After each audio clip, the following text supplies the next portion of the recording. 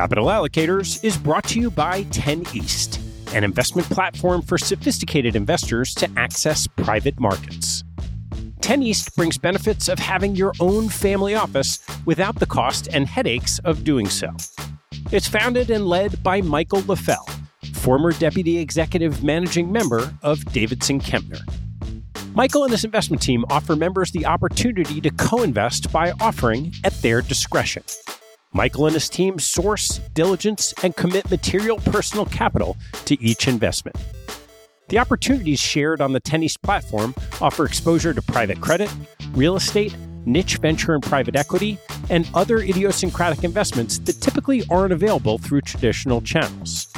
The principals have over a decade track record of investing in these types of exposures across more than 350 transactions. Post-investment, the 10 East team conducts ongoing monitoring and reporting, just as you'd expect from an institutional investment organization.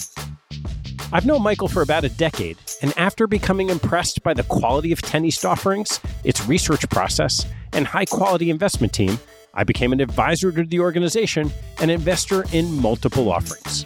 You can learn more and join me as a member at 10east.co. That's the number 10east.co. I want to take a break in the action to tell you about NetSuite by Oracle, helping businesses accelerate growth and run better with a suite of ERP, financial, CRM, and e-commerce products. Here are three numbers for you to remember: 36,000, 25, and 1. 36,000 is the number of businesses that have been upgraded to NetSuite by Oracle. NetSuite turns 25 years old this year. That's 25 years helping businesses do more with less, close their books in days, and drive down costs.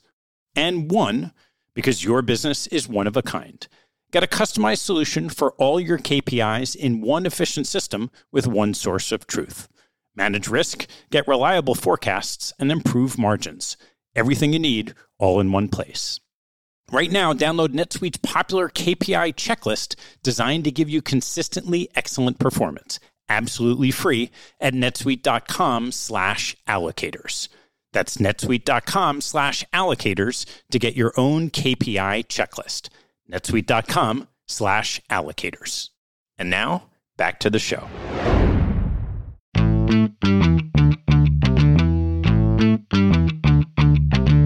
Hello, I'm Ted Seides, and this is Capital Allocators. This show is an open exploration of the people and process behind capital allocation. Through conversations with leaders in the money game, we learn how these holders of the keys to the kingdom allocate their time and their capital. You can keep up to date by visiting capitalallocatorspodcast.com. My guest on today's show is Annie Duke. Annie is a renowned public speaker and decision strategist who for 2 decades was one of the top poker players in the world.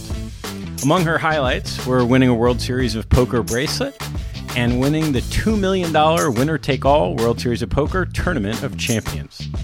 Her study of the science of smart decision-making began when she received a National Science Foundation fellowship, which she then used to study cognitive psychology at the University of Pennsylvania. Among her charity work and television appearances, Annie was a runner-up to Joan Rivers on The Celebrity Apprentice, during which she raised $700,000 for Refugees International. She's a natural teacher and storyteller with an active mind that constantly searches for accurate truths. I highly recommend Annie's new book, Thinking in Bets, which comes out later this week. In her life after poker, she's become a featured speaker, writes a newsletter and a blog, and advises companies on improving their decision-making process. Have a look at her website, annieduke.com, for more information.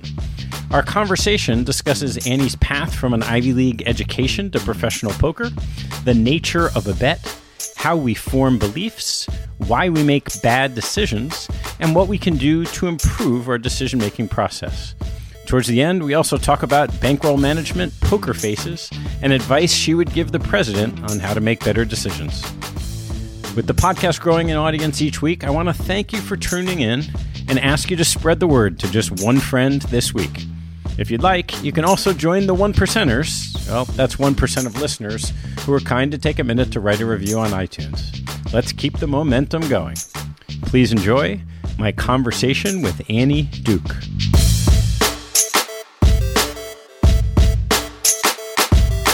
Annie, thanks so much for coming and joining me.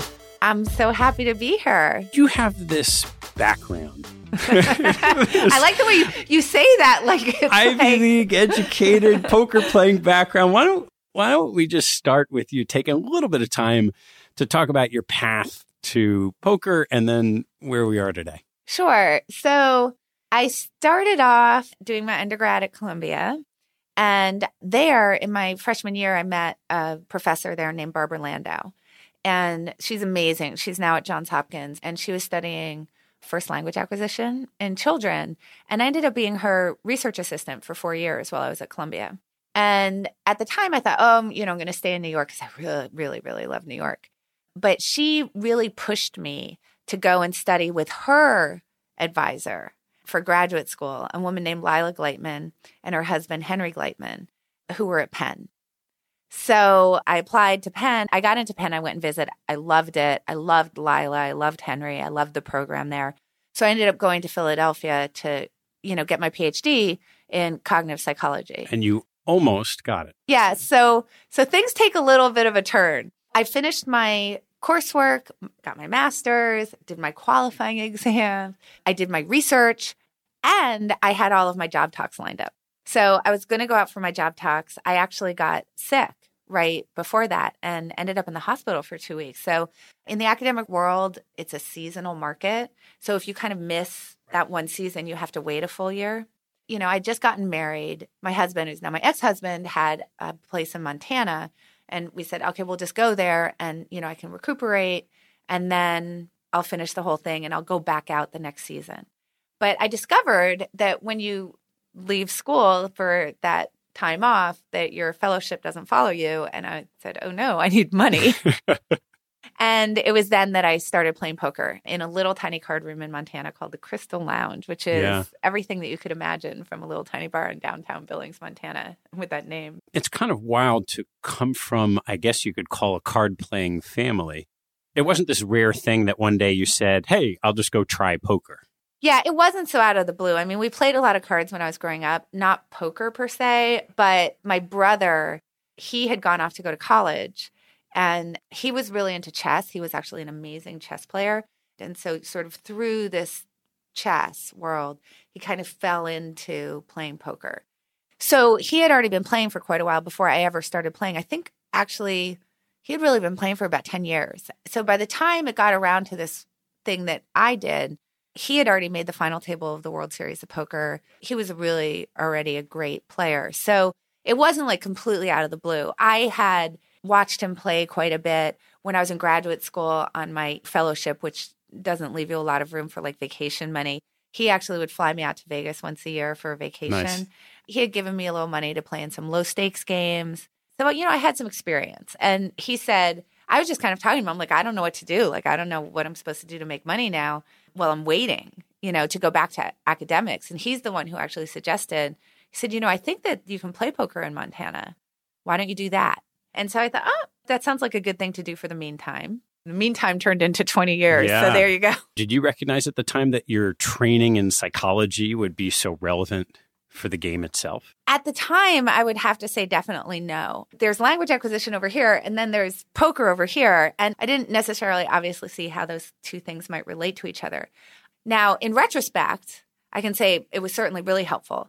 But the first time that I actually thought about it in any kind of really explicit way, that there was this really strong relationship between the two things, was in 2002 when I got asked to give my first talk.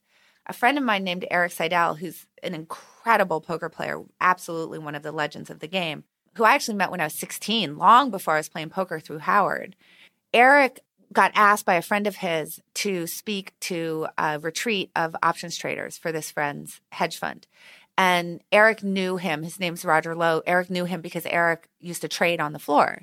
And so Eric had been involved in the world of finance as well. So his friend said, hey, will you come and talk about what poker might teach us? And I think Eric had a tournament to play or something, and I was taking time off because I was super pregnant at the time. I think I was about 2 weeks away from having my fourth child. I wasn't traveling anywhere, and so he said, no, I can't do it, but my friend Annie, you should have her do it. I had to think about how am I going to explicitly talk about the relationship between these two things, and that was the first time that it really opened up to me at sort of top of mind, that there was actually an incredibly strong relationship between the two things, and that what I had been doing in graduate school actually had been incredibly helpful for me in poker and could be helpful in general to understanding how do you make decisions, particularly under conditions of uncertainty. So I started talking in 2002, but actually around that same time, I got an offer to go and become a trader. And I was very, very, very far down the path of saying yes to that when poker exploded all over television. I really, really, really love poker, but I never could play it quite as much as everybody else because I had 4 children. So, mom first for sure, poker players second. So I had gotten offered this job. I thought, that would be really interesting, to be a trader. And there seems like there'd be a good connection and maybe this would be really good training for that. And the reason why I stepped back from it was that was the year that the WSOP got televised with the whole card cameras for the first time. The WPT started. And I took a step back and I said to the company that was thinking about hiring me, let me take a second. Like I may come back to it, but it seems to me that this might be kind of an interesting journey of its own now that poker's on television. So I decided to continue down that road and on that journey that poker was offering me. And it was incredible. But from that one talk in 2002, I was getting referred out. And what I was discovering, even from that first talk, it was really reigniting this fire that I had for teaching. When I was in graduate school, one of my favorite parts of it was actually teaching. And by the time you finish your master's, you actually get your own classes. You're not, just a TA. And I loved it. That idea of like communicating to an audience and having them nod in agreement and feeling this sort of think about what poker is, the total not zero sumness of it all, was something that was really fulfilling something in me that I wasn't necessarily getting from other things. And so once I started getting referred out, I started really actually focusing on developing that business also in parallel, which I did. And what were those first set of lessons that you were imparting on traders? What I got asked to speak about by Roger was risk. And I didn't actually talk about it. I ended up talking about something else, which was tilt. So tilt, for people who don't know the word, because it's a very pokery term. Sounds like a pinball term. Well, it is a pinball term. Exactly. If you think about a pinball machine, what happens when you shake it? It shuts down and it says tilt and the mechanics kind of don't work. So borrowing from that analogy, you can think about when you're emotionally lit up, it's like your brain is shaking. And it shuts down the prefrontal cortex. It shuts down your ability to reason in the same way that a pinball machine just won't work anymore. So that's where the term comes from, actually. It is a pinball analogy that's been brought into poker. So here's the thing. In poker, you have a really good thing happening that also can cause a really bad thing to happen.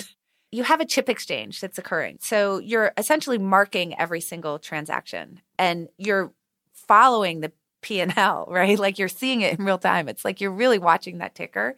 Now, there's something good that comes out of that, which is that it forces you to recognize that every single decision, even the little tiny executional ones on your way to sort of a larger goal, have upside and downside associated with them. That there's risk in every decision that we make, even the little tiny ones.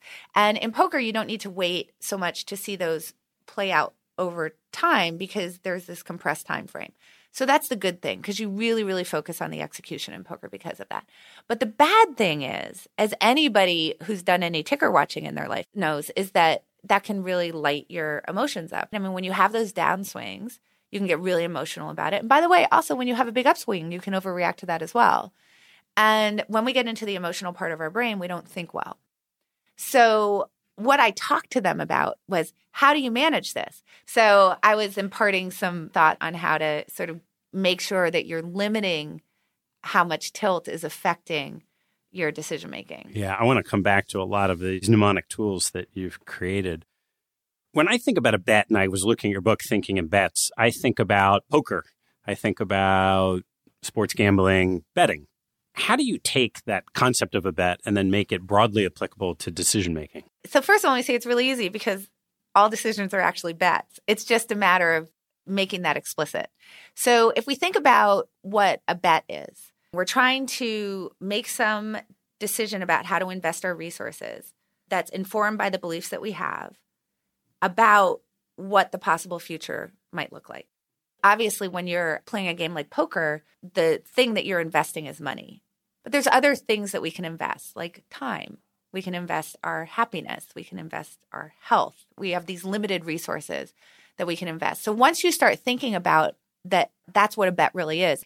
Well, gosh, that sounds like any decision that you make. If you are in a restaurant and you're trying to choose between ordering the chicken or the fish, if you order the chicken, you're foregoing the fish. So that's the limited resource. You have to choose between one or the other, and you forgo all other options when you choose the chicken. And you're betting that the future that results from having chosen the chicken is going to be better and have a higher rate of return for whatever it is. In this case, it might be health or happiness or enjoyment or whatever, than the future that would result from ordering the fish. That's not any different than if I bet on a hand of poker. It's the exact same thing. The difference is that in poker, that is made explicit. And that's a really good thing because we're always betting on an uncertain future, whatever the decision we make. So embedded in that, you talked about a bet or a decision being based on beliefs. And we met through Michael Mosen and talked a lot about Danny Kahneman's work. So there's a lot of hardwiring about beliefs, system one and system two thinking, that cause us to get things wrong. Yeah. I loved your description in the book of the science of the brain that prevents us from getting these things right. And then what are those sort of problems, issues that we have in making good decisions? I think that a lot of people are really familiar with Dan Gilbert's work, Stumbling on Happiness. They might know him from the Prudential commercials as well, where the people put up how much have you saved for retirement? Is it enough? I don't know. I'm a Harvard professor. So Dan Gilbert is very, very famous for Stumbling on Happiness. He's given a TED Talk on it. But people actually are less familiar with some really interesting work that he did on belief formation in the 90s. So here's the issue. If you think about the evolutionary history of the human species. So now we're talking about what is this, the machinery that we sort of come with in terms of our brains. For most of the evolutionary history of our species, the way that we form beliefs was through our perceptual system. I couldn't tell you something that happened in a remote part of the world that you had never experienced, right? There was no way to communicate that. So you're forming beliefs based on what you see. You see a tree. Now you have a belief about that tree. You touch something. So this is all happening through our senses. It's perceptual. So if you think about perceptual belief formation, there's really no reason to vet the beliefs because we don't come across things like mirages or hallucinations very often. So if I see a tree, I can mark that as true. I believe that this tree is there. I've marked a true belief. Possibly, something could happen. If you happen to end up as a mirage or you saw something on the horizon that you thought was something and then you came up close to it, you might then change the belief. But mostly it's you see it, you believe it, and then that's it. That's the end of the process. Now, as evolution does, and this is very beautifully described in a book called Klooge by a guy named Gary Marcus, really highly recommend it. What evolution often does is create a klooge. It's let's MacGyver it. We're going to take some toothpaste and a paper clip and a wire, and we're going to make a bomb. So we have this way that we form beliefs, and now we've got this new thing, which is that we can form abstract beliefs. I can communicate things to you about things that you've never experienced for yourself. So now you can form an abstract belief. Of course, storytelling, really. Exactly. So evolution, as it will, does not say, oh, we're going to just build brand new machinery that processes information in a totally new way to handle this new stuff, which is abstract. Instead, it says, let's just glom on to what's already there. We have this perceptual belief formation system. It's worked really well for us. It stopped us from getting eaten by all the lions on the savannah. So yay us. We'll just use that. And that's exactly what happened. So intuitively, if I were to say to you, how do you form your beliefs? I'm betting you would say, well, I hear something or I read it, and then I think about it, and I think about what I know about it and if it's true or not. And then after I've done a bunch of thinking about it, then I decide whether I'm going to lodge it as true or not. So you think it goes, hear it, vet it as step 2, and then lodge your belief, true Sure. or false, Yeah. in step 3. So what Dan Gilbert showed in the 90s was no. It's just like perceptual belief. You hear it, you lodge it as true, and then maybe later on you vet it. So now we believe what we hear. And what I point out in the book is that's not so much of a problem if you actually get to step 3. So step 3 would be the vet it, check it against reality, see what the objective truth is, make sure that you're calibrating your beliefs, updating them all the time, so on and so forth. So if we knew that we were doing step 3, the fact that you sort of defaulted to believe it's true first, not such a big deal. The problem is that there's all sorts of work that shows that you just don't do step 3. And that's where we really get into trouble, is that we hear it, we believe it, and then like maybe if we have the time or inclination later, we might do some vetting of it, but we vet it in a way to sort of confirm the belief that already got lodged for this reason that it wasn't even vetted in the first place. And we'll work really, really, really hard if we're confronted with information that disagrees with the belief that we've lodged in this really haphazard way, to make sure that we discredit the information that disagrees with this haphazard belief. So you can see how this maybe can cause a few problems.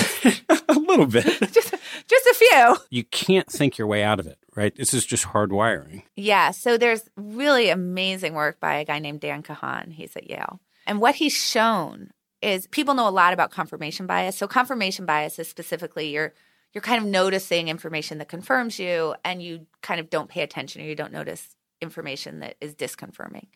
So Dan Kahan has done a lot of work in this sort of larger process called motivated reasoning, that not only do you have confirmation bias, but if I hand you information and force you to read it, so now you can't ignore it, of something that disagrees with you, you will work incredibly hard to discredit it. So if I give you a scientific article that agrees with a belief you have, you'll go, yeah, it sounds good. And if I give you a scientific article that disagrees, you'll be like, well, here's all the problems with the methodology, and their N was too small. I think they might have been p-hacking. And, you will literally just come up with every reason why this isn't true. Okay. So that's really part of motivated reasoning, is that our beliefs drive the way that we process the information, which then reinforces the belief. So it becomes this circular pattern. So what Dan Kahan showed is that being smart doesn't help, because I think intuitively we think, well, I'm a smart person, and now you've told me about motivated reasoning, and I kind of know about these biases, so now I'm not going to do it anymore.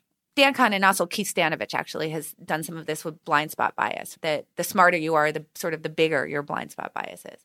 So Kahn did this work which showed that if I test you for how good you are with statistics, with just analyzing some sort of neutral statistic, like does this skin cream work? I assume you don't have any very strong emotional opinions about skin cream. Not yet, but I can find you some people who do, but I'm guessing you don't. So if I hand you the results of some sort of study about skin cream, and now I just test how good are you at analyzing the data, I assume you'd be very good at it. And now I take you compared to somebody who's maybe not so good at analyzing the data. So now I've got you divided into 2 groups, the statistically adept people and the statistically not so adept people. Now I give you literally the identical data, but it's about gun control. And what happens is that how biased your reading of those statistics is, that you were perfectly fine with when it was skin cream, is actually correlated with how smart you are. And it's correlated in the bad way. So the smarter you are, the better you are at kind of slicing and dicing this data to support whatever your prior is. So if your prior is gun control is a good thing, you'll slice and dice the data to support that. If your prior is gun control is terrible and it's horrible, then you'll slice and dice to support that. The people who are not so good with statistics, while biased, don't show as big a bias. So let's see. It's all bad news so far. Yeah, we're pretty hardwired to make some bad decisions. And the smarter we are, the worse it gets. The worse it gets. And we don't even vet our beliefs. It's a lot of doom and gloom so far. Right. It is. And so, as we've talked about, right, I'm in the world of investing, and it's easy to see how applicable it is. Is there anything we can do to fix the problem, or at least to not screw it up as much? I see you're looking for good news. No, we're done. Okay. Oh, end of podcast. And we'll talk to you next week. So no, actually, I have a lot of good news. Excellent. Yay. That's the good news.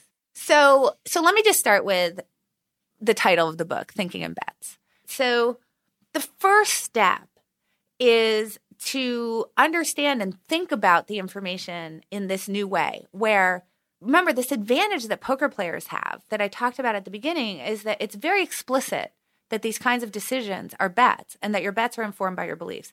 Now, here's the thing about a bet is that who wins a bet?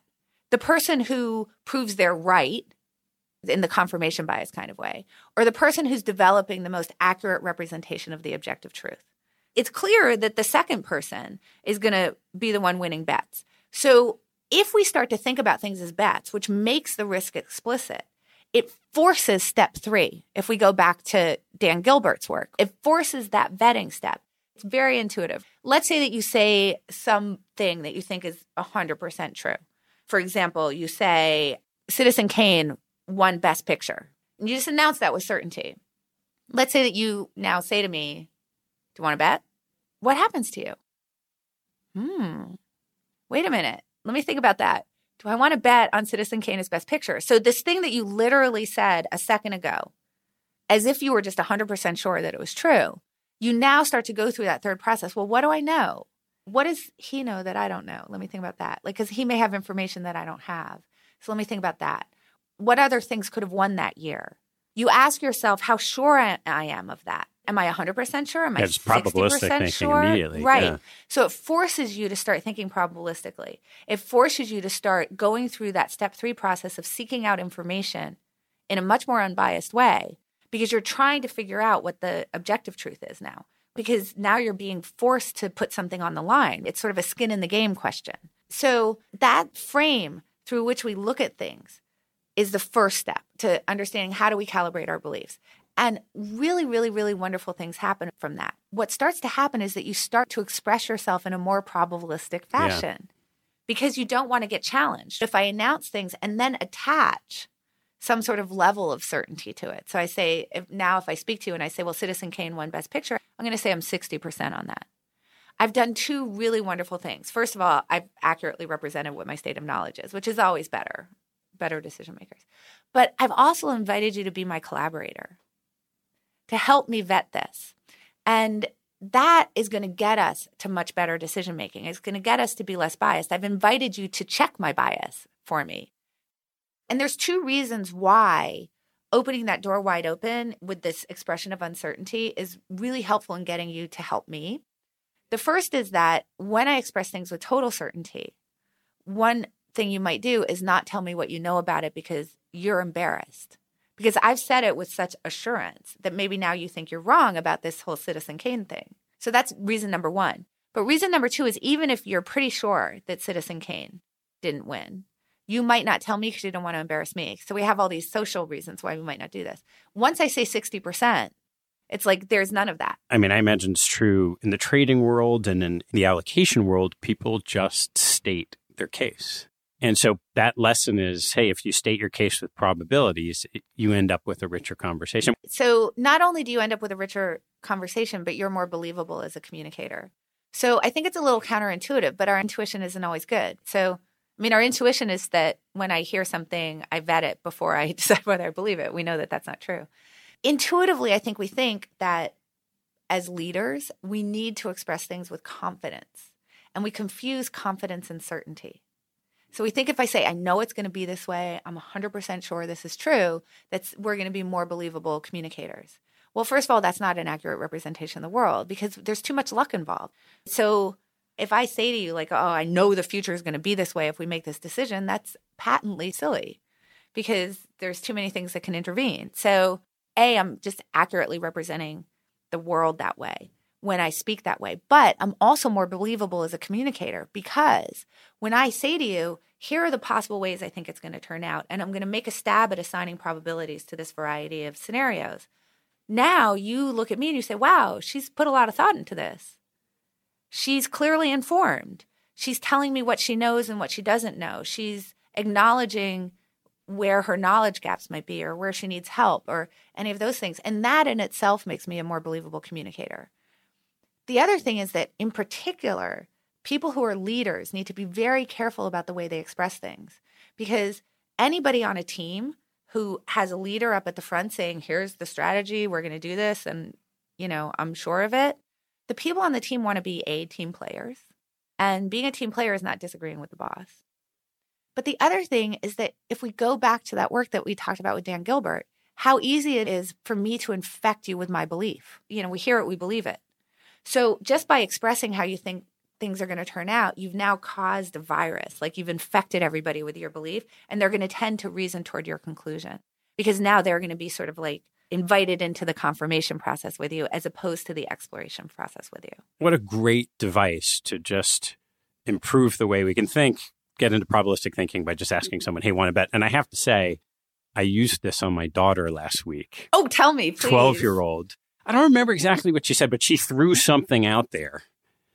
And I just finished the book and I said, hey, want to bet? And she paused. And it works. Oh my gosh, that's such a great story. Tool. And you could see it. You could see it in her head. She paused. Whatever she had said to me, she completely understood. So that was great. I love getting that feedback of the application of the book. I mean, obviously at this point, you're one of the first readers of the book. Yeah. So hearing that application and sort of seeing it in action. It works. Thank you. Thank you for telling me So that let's talk story. about more. Yeah. What are some of the other devices that we can use to improve the way we make decisions? Here's the thing. So we have this kind of general framework, which is this idea of thinking about things as bets. But we know, let's just be honest, that we're pretty biased. And let's assume we're smart, so it's even worse. So really what Want to Bet does is it gets you to think about what does it mean to win. So our default is winning would be affirming that our beliefs are already true, that bad things that happen aren't our fault, that good things that happen are to our credit. And that's sort of what nature has sort of defined winning as for us as we've But that's evolved. a big one. So that concept right there of good things that happen, we take credit for. Yes. It's called self-serving bias. Seems like a good name for it. A good investment decision, whatever. Is there something that doesn't work out? It's not our fault. It's a series of circumstances. Oh, You're it's going really to rationalize high it vol, away. you know? Oh, yeah, high vol, tough environment. Well, low vol environment now. Yeah. Right, like low vol, right. It was low vol. So that's sort of like the programming. Okay, that's what it means to be right. But Want to Bet does is it shifts your idea of what winning means. So winning is now actually having the most accurate representation of the world. And that really comes through the accountability that this idea of betting is. Because when you challenged your daughter to a bet, you were holding her accountable to her beliefs in a way that normally we don't do. What that does is it makes it so that instead of viewing information that disagrees with us as an attack on our identity, it now changes that to helpful. Because now if you have information that might calibrate my belief well, that's going to cause me to be a better, and I've now changed the rules of what the game is. But it's really hard to do on your own. That's the thing. So we're all just really biased. We default to these natural ways of thinking. It's kind of the way that our brain works. But here's the thing, and I'm sure that you've noticed this in your own life. Do you think you're better at sort of noticing your own baggage or other people's? When other people's are running around taking credit for all sorts of stuff or just being like, oh, I lost because insert hard luck story or thing that was unpredictable or whatever they couldn't control. You spot it right away. You're like, come on. And what that tells us is that other people are actually pretty good at spotting our biases. So in the same way that you sort of naturally recruit people into the process with you when you express things probabilistically, why not do that intentionally and just purposely recruit people into the process with you so that you can form a really good group of people who have decided together that they have a commitment to accuracy, that they're going to hold each other accountable to that commitment, and necessarily that they're going to be open-minded to diverse viewpoints, and they're going to consider counterfactuals, and they're going to look for information that disagrees with them, and they're going to be all sorts of things, like a really good credit giver, a really good mind changer, belief calibrator, all of these things, and get people into that process with you, because honestly, they're going to be better at sort of seeing your stuff than you are. And now you can be really helpful to each other. And then the side benefit, which is actually in some ways the primary benefit, is that they're going to reinforce these new habits of mind. So if you're in a group which has this commitment, and we all know, like, let's be honest, like when someone else is doing really well and things aren't going so well for us, it's hard to give them credit. It doesn't feel that good. But if you've gotten some people together who have made this commitment together, now when you give credit, they're going to go, that's amazing that you gave credit to that person because I know things aren't going so well for you. So like, good on you. That's so incredible. And the thing is that kind of social approval can be like the biggest pellet for the rat, the biggest reinforcer. And now that's what's going to start to get you that good feeling, as opposed to just sort of the immediacy of the swatting away of the bad thing. Now, the idea that I'm really good at giving credit to people, and these people have now reinforced that for me, that's going to start to get you to this place of being a much better decision maker. And it's all about how is the group sort of reinforcing these kind of commitment to being unbiased and open-minded and all of these things through this accountability mechanism that the group is providing, which is something you naturally see at a poker table. So if there are rules, good rules for the group, so there is accountability to the truth.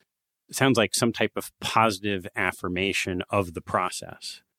Are there other kind of rules that you would say, if you want this type of feedback loop together, here are the 3 or 4 things that you should establish as the way we're going to communicate together? Absolutely. I'm so glad that you asked that question. I think it's important to understanding what makes a good group. Why is this really important, this accountability piece? So when you form a decision group, and here's the wonderful news, you might be thinking to yourself, well, who am I going to recruit into this process with me? Like, how am I going to get a good group going? And the good news is that you don't need very many people. You actually only need 3. To borrow from Phil Tetlock, author of Super Forecasters, you need 3 because you need 2 to disagree and 1 to referee. So in the betting world, if we disagree, we have a sort of phantom third person, which is the bet itself, which is now going to sort of referee the situation for us. But obviously in the real world, we're not just throwing money down on the table. So you need a third person, and they can act as the referee in a disagreement. So go find yourself a couple of people, and then now really form a contract. So you have to agree to a few things. So you have to agree to this commitment to accuracy. You have to agree that you're going to be accountable to each other for the decisions. You have to agree to be open-minded to diverse viewpoints. And then how do you instantiate that, right? So how do you actually instantiate this commitment to exploratory thinking as opposed to confirmatory thinking? And it's through these ways of communicating to each other and these commitments to the types of conversation that you're having that you can really actually borrow really nicely from science and from scientific norms of communication within that community. So there was a guy named Robert Merton, super famous guy in science, and he came up with these norms for scientific communication. They're called the Mertonian norms. You can Google them, but it's an acronym that you can remember. It's called KUDOS. So the first is communism, definitely not the political kind. Communism meaning? That data are shared. So what does that mean? It means that in the scientific process, if I'm doing a study, like within my group, obviously my data belongs to me. But once I publish to the community, they have to be able to see the data in order to evaluate it properly. Right. Okay. So we can think about that in terms of how are we communicating with each other, because smart people are really good at spinning the data and sort of presenting a case and like highlighting certain things or leaving other things out in order to drive you toward their conclusion. So we don't want that to happen. So within your decision group, be as transparent with the data as possible. Now, a couple of things. One is whenever you feel like you don't want to share a detail, those are the details you should share. That's a very good rule of thumb because it probably means that it's going to cast you in a bad light in some way. You in a bad light, or your belief in a bad light, or maybe it's going to argue against the conclusion that you're trying to get across. And that's where it's getting uncomfortable for you. So make sure you share those. But one of the ways to actually really make sure that that happens is to essentially create a template for the details that must be shared. Because then you're always forced to share the exact same things, regardless of whether they support your conclusion or not. These things must always be shared. Otherwise, I cannot give you any kind of advice that has fidelity if I do not know these details. So that's communism. Universalism is ideas have objective truth regardless of who the person is who's communicating it. So the example I think I give in the book is that it doesn't matter whether it's Mussolini or George Washington or your mother telling you that the earth is round. The earth is round regardless of whether you like the communicator or not. Now, obviously, if I'm talking to a PhD in economics and they're giving me an opinion about trade, their opinion is going to have more fidelity than somebody who I just met on the street who does not have a PhD in economics. So you obviously have to take those into account. But all things being equal, the truth is the truth. So one of the things that will happen is that we will change our opinion depending on who's delivering the message. So here's a really good thing you can do in the group is when you are trying to talk about different viewpoints and get people's opinions on viewpoints, don't say who has the view. And I think that we can see this in our politics now. So an idea that had Obama said it might come out of Trump's mouth. All the people who would have been like, that's awesome, Obama, you're so great. It comes out of Trump's mouth and they're like, no, that's ridiculous. Or vice versa. Oh, that was ridiculous, Obama. Oh, Trump, you're so smart. And it's the same words. So why is that happening? And it's because people are not applying this norm of universalism. They're evaluating the message in light of the messenger. It's like, don't shoot the messenger. So this is don't shoot the message. So as much as you can, when you're communicating these things, either try to leave the messenger out and just present the case as stated and vet it in absence of that, or you can also imagine, like, let's say that you don't like the messenger. You could go through the process of saying, well, let's say that, for example, you say, what if Obama had said it, if you happen to be a never Trumper? So just sort of try to think about the hypothetical, the counterfactual. So I think that that's a really good thing to do. So that's the U in kudos. And then D is disinterestedness, which is we all have these conflicts of interest. And we tend to think about conflicts of interest in this very specific way, in this financial way. So you have, disclosure forms for conflict of interest. Okay, that's interesting. It can cause a whole lot of problems. The real conflict of interest comes from this issue of motivated reasoning and confirmation bias. We're always trying to make sure our beliefs are true. Correct. Yeah, of course. There's going to be two things that are going to muck up your decision process within the group. One is your beliefs, and two, if an outcome has already happened, because you're going to try to reason to make the outcome make sense. If I tell you, I think this strategy is 100% true, it's going to work, I'm sure of it, I've now infected you with my belief. And now the group is going to try to reason toward that. When you're trying to vet a decision, don't say what your belief about what the correct answer is. Just leave it out. In the financial world, really deconstruct the trade before you get the result of it. So you've decided to put a position on, deconstruct that decision process prior to, say, an option expiring. And the more you can do that, the better. But if it has expired, if you are past the outcome, which of course happens in poker all the time, then when you're communicating to people who don't already know the outcome, do exactly what I just said. Just don't tell them. Okay, so that's the D part. And then the OS part is objective skepticism. So approach the world asking why things aren't true as opposed to why they are. But we're hardwired to do the opposite. Completely hardwired to do the opposite. We don't like thinking about counterfactuals. We don't like thinking about, well, what if it fails? So as I'm sitting there and I'm saying to you, well, what do you think? I want to make this particular investment. I should be asking you, tell me all the reasons you think that this is a really bad idea. Because that's more valuable to me, because I already know why I think it's a great idea. So tell me, are you against it, please? So you can do that within your group as well. Within your company, you can do that through really creating red teams. So you have red team, blue team. That's one way to do it. And notice what's really wonderful about the red team thing in particular is, remember I said we have this team player issue, is that the game for the red team is to disagree. So you've actually, now to be a good team player on the red team, it's all about disagreeing. So that's actually a really good way to sort of solve the team player problem. You can do that. You can have a dissent channel, which is anonymous. So that's another good way to do it. There's a variety of ways you can sort of instantiate that organized skepticism. Can we talk about mental time travel? Yeah. Because when you're writing about Jerry Seinfeld and Marty McFly, I can't help but bring them up. Well, I do get to Lauren Conrad from The Hills on MTV earlier in the book. But yeah, sure, absolutely. What do you want to know about mental time travel? Why don't you talk about how shifting your mindset? I just love those examples. Okay, so here's the thing. I like the Back to the Future movies. I assume you do too. I think it's an uncontroversial opinion to say, you know what, particularly Back to the Future 1. Like if I say number 3, we'll have a discussion about it. I'm not a huge fan of that one. But what do you hear from Doc Brown in that?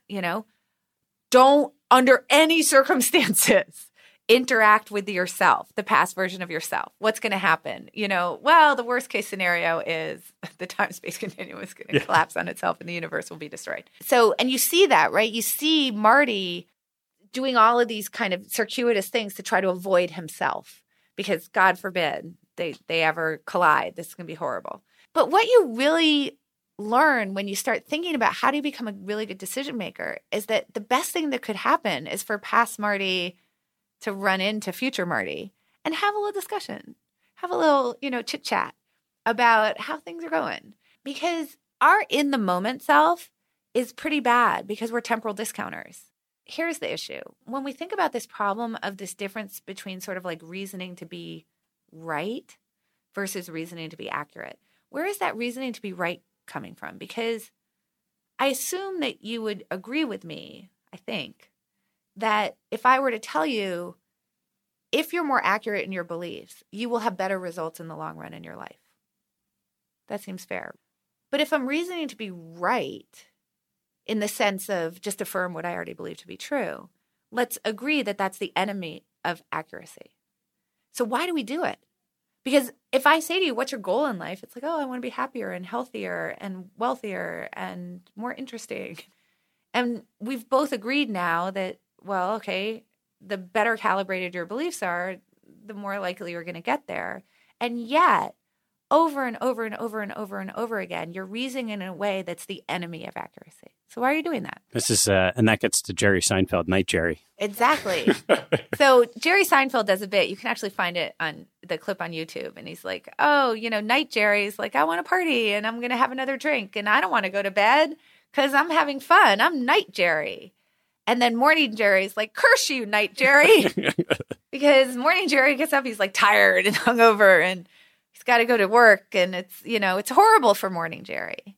But Night Jerry isn't thinking about Morning Jerry. Night Jerry's thinking Night Jerry's having a fun time in the moment. And so this is the real problem of temporal discounting, like laid out in the most beautiful way by Jerry Seinfeld, is that we have to get Night Jerry to think about Morning Jerry. Or put another way, we have to get Morning Jerry to tap Night Jerry on the shoulder and say, hey, Night Jerry, could you go to sleep? Because I'm going to exist. And we're actually the same person. So could you please not punish me?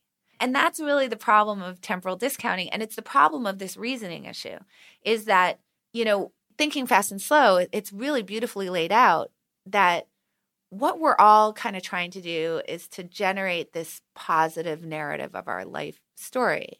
And within that positive narrative, having bad things happen because you were a bad decision maker, saying, well, that person's doing better than me because they actually deserve it, because I'm going to give them some credit. All these things like, oh, that belief I had, that was really dumb.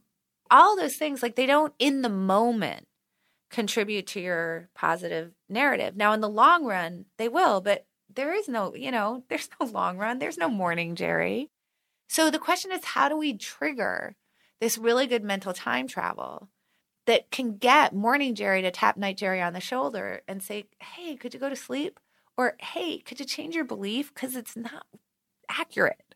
God, I'd really like you to be calibrating a little bit, even if it doesn't feel good right now. And that's really the question, around mental time travel. I want to see how you might apply some of these tools to kind of the parallel with poker and investing. One of the things I'm always thinking about in that context is kind of the notion of bankroll management on a poker table. If someone manages their bankroll well, what does that mean?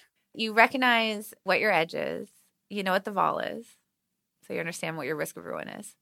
And you make sure that however much money you have at risk in any given session is essentially you're applying Kelly, Kelly criteria. Yeah. So I have to have enough money in my total bankroll that given what my edge is, I can withstand the swings. Here's the problem is that we're really bad at that. Intuitively, we're bad at it. We're bad at it for a couple of reasons. One is that we generally overestimate our edge. Let's be honest. Yeah. We think we're better than we are. We also underestimate the vol. We tend to. So we generally think we need a lot less money than we do, and then we're suddenly surprised that we're broke. But another thing that happens is that, and this is actually a bigger problem, because I can kind of step back from the decision-making and run a calculation when I'm in an unemotional state. I can say, well, I need this much money, and this is how much I'm going to risk each time. And so I can sort of get that kind of under control through brute force. The problem really comes with the in-the-moment decision-making, right? So I'm sitting in a game, and I have two sort of broad decisions to make. But the big one is, if I've decided I'm going to risk a certain amount of money, what do I do if I run out of it? And that's where we get into really big problems. So necessarily, if I've run out of the money, it means I've been losing. So that means I'm on tilt. So it means that I'm just sort of emotionally unhinged, right? And my limbic system is now lit up. And I'm going to be trying to swat that feeling away in the moment. And how am I going to swat the feeling away in the moment? I'm so unlucky. I can't believe how unlucky I am. These people are really bad. And I'm not losing because I'm not decision fit right now or because I'm not making good decisions.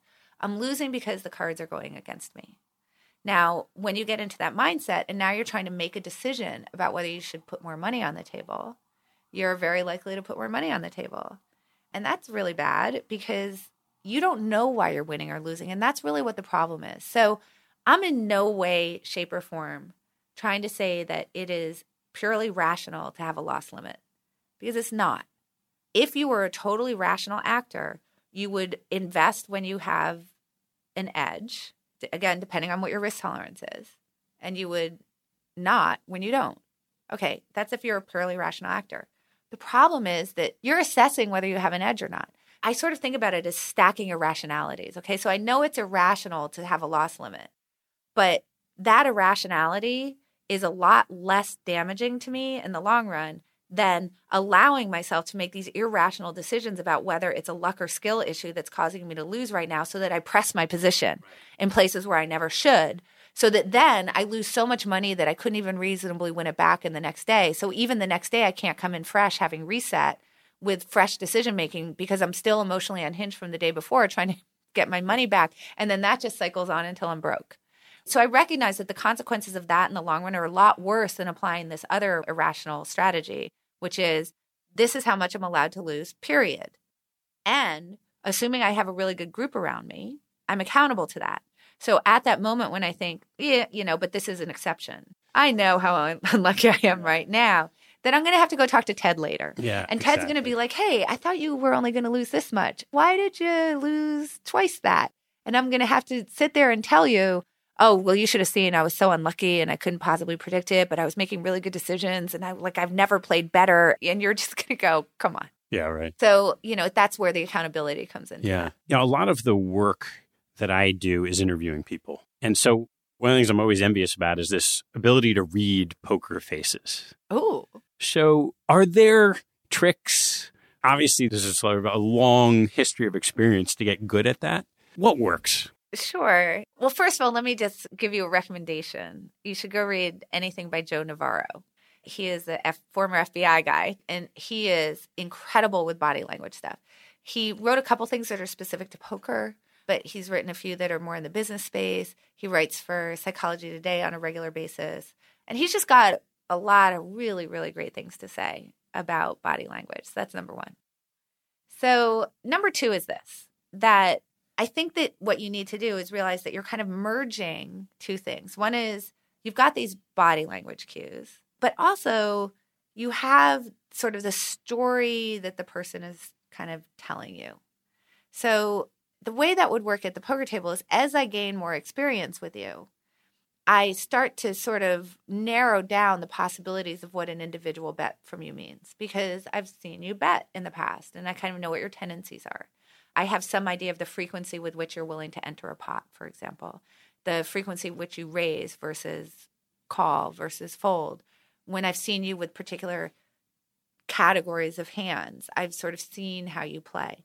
And so if I've never met you, I'm going to go from some sort of base rate of the category of the type of person that I think that you are. It's very Bayesian, right? And then I'm going to start updating immediately as I gather more data. That's actually the most informative stuff that you can get, is just seeing how do people react to certain things. How do I think they're going to react to this thing based on what I know from the past, and be a really good listener to those stories.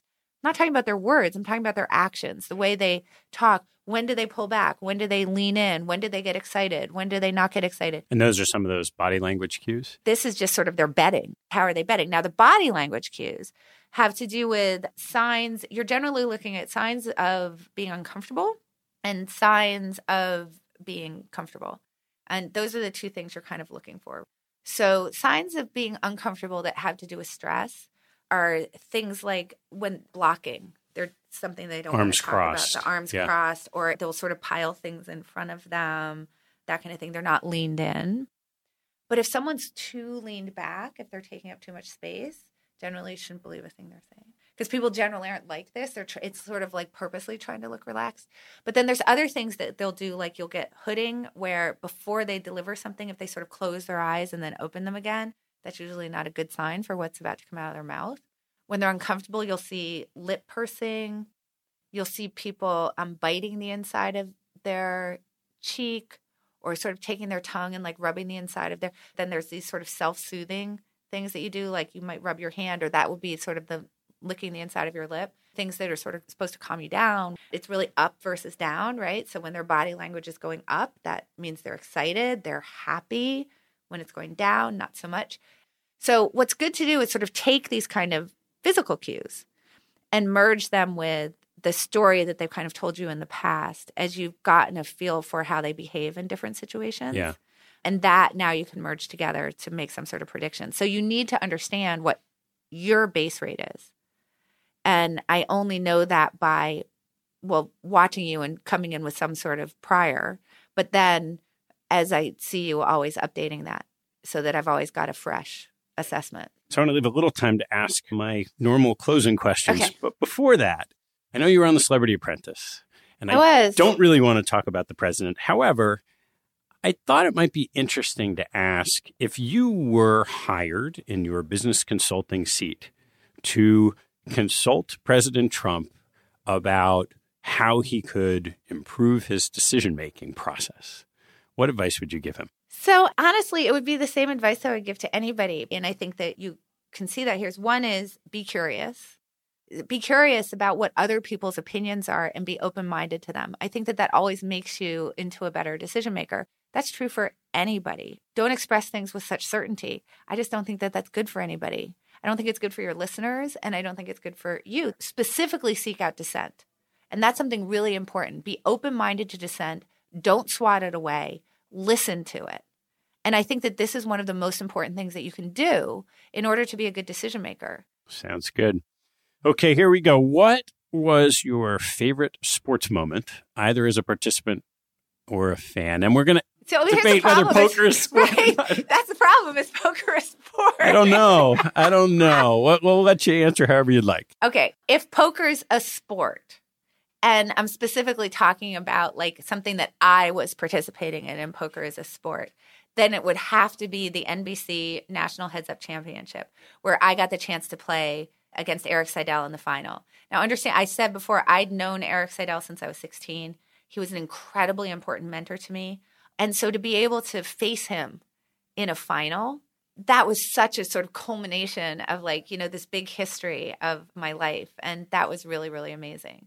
But I guess I have to say, if poker's not a sport and it's just me, I mean, to be fair, I live in Philadelphia. So we just have to go with, wow, the Eagles really crushed it against the Vikings on Sunday. How about that? I don't know what's going to happen on February 4th. But, I think this might come out right after, unfortunately. Oh, but, yeah. That's so, I don't know right now what will happen, but we'll know the result by the time this comes out. But that was a pretty great moment for them to make the NFC Championship. And I believe that the last time that they made the Super Bowl was also against the Patriots, if I'm not mistaken. That's right. So first of all, that's cool. Second of all, my brother's a humongous Patriots fan. And you may wonder, why am I Philly? He's Patriots, because we both grew up together in the same household. Because I did not watch football when I was growing up. I started watching it when I was in graduate school at Penn. Yeah. And I used to go to the Eagles game all the time, and I watched it every Sunday. And so I ended up being an Eagles fan. He was a Patriots fan. Now for the second time, they're going head to head. They're going head to head. And so the bets will be flying. No, I just like what I'm just going to watch it. I don't have enough of an opinion about football to be a good enough better at football. What teaching from your parents has most stayed with you? So I would say this is going to be one from my father. I mean, I was probably like a teenager, late teen, something like that. And he said to me, if you have one really, really, really good friend in your life, you're doing a lot better than most people. And I think that that's always really stuck with me as a way to sort of move through the world. What information do you read that you get a lot out of that other people might not know about? I am a huge evolution junkie. The Greatest Show on Earth, Why Evolution is True. I mean, those books I think are so amazing to really understand like how you think through a problem, what evidence means, how do you interpret evidence, what does it mean to have different disciplines line up to get you the same answer, that consilience and convergence, and how important those are in like trying to figure out what the objective truth is. It creates this framework for a rigor around thinking about the world that I'm not sure you get so well from anything else. And I will just consume a huge book-length thing on evolution. What life lesson have you learned that you wish you knew a lot earlier in your life? So I would say that this comes from parenting, that getting mad, like any kind of yelling, like, because all parents yell, it doesn't do anything for you. It's kind of useless. Kind of when you're on tilt. Yeah, exactly. My youngest got in trouble for something. And I know it's something that she's 15. And it's something that with my first, I would have been nuts over. Like, what are you doing? Just the whole 9 yards. And instead I just said, okay, so I think you did this thing. Lying's going to make it worse. So just please tell me the truth. And she did. And I said, okay, here's your consequence. And then we just went on with our day. And it was so much more pleasant. And I got a better result out of it. Like, she got the consequence. She knows she wasn't allowed to do it. She understands why. There was no reason for me to get in a bluster about it, which wasn't going to create any good for anybody, not for my emotional state for sure. And I say all the time, like, gosh, I wish I had really figured that one out earlier. I think as a parent and as a communicator, you feel like if someone does something wrong, they need to know how important it is. And you need to let them know that this is wrong and that it's caused. And that's so much more about your own ego and wanting to be right and wanting them to know that you're right. It doesn't get you anywhere. All right, last one. We're a few decades from now. You are in your rocking chair counting your poker chips. Hey, not so fast, buddy. What advice would you give yourself today? Don't sweat everything so much. Like, don't be so anxious about every little thing. Relax a little. It all works out. You don't need to be moving all the time. Yeah, for sure. I don't know how well I'll be at taking that advice, but maybe if I do some good mental time travel and I start getting old, decrepit rocking chair Annie to talk to Annie today, then I can get a little better at that one. Great. Annie, thank you so much for taking the time. Thank you for having me. This is such a fun discussion. Thanks for listening to this episode. I hope you found a nugget or two to take away and apply in your investing and your life. If you've liked what you've heard, please write a review on iTunes or Google Play to help others find out about the show. Have a good one, and see you next time.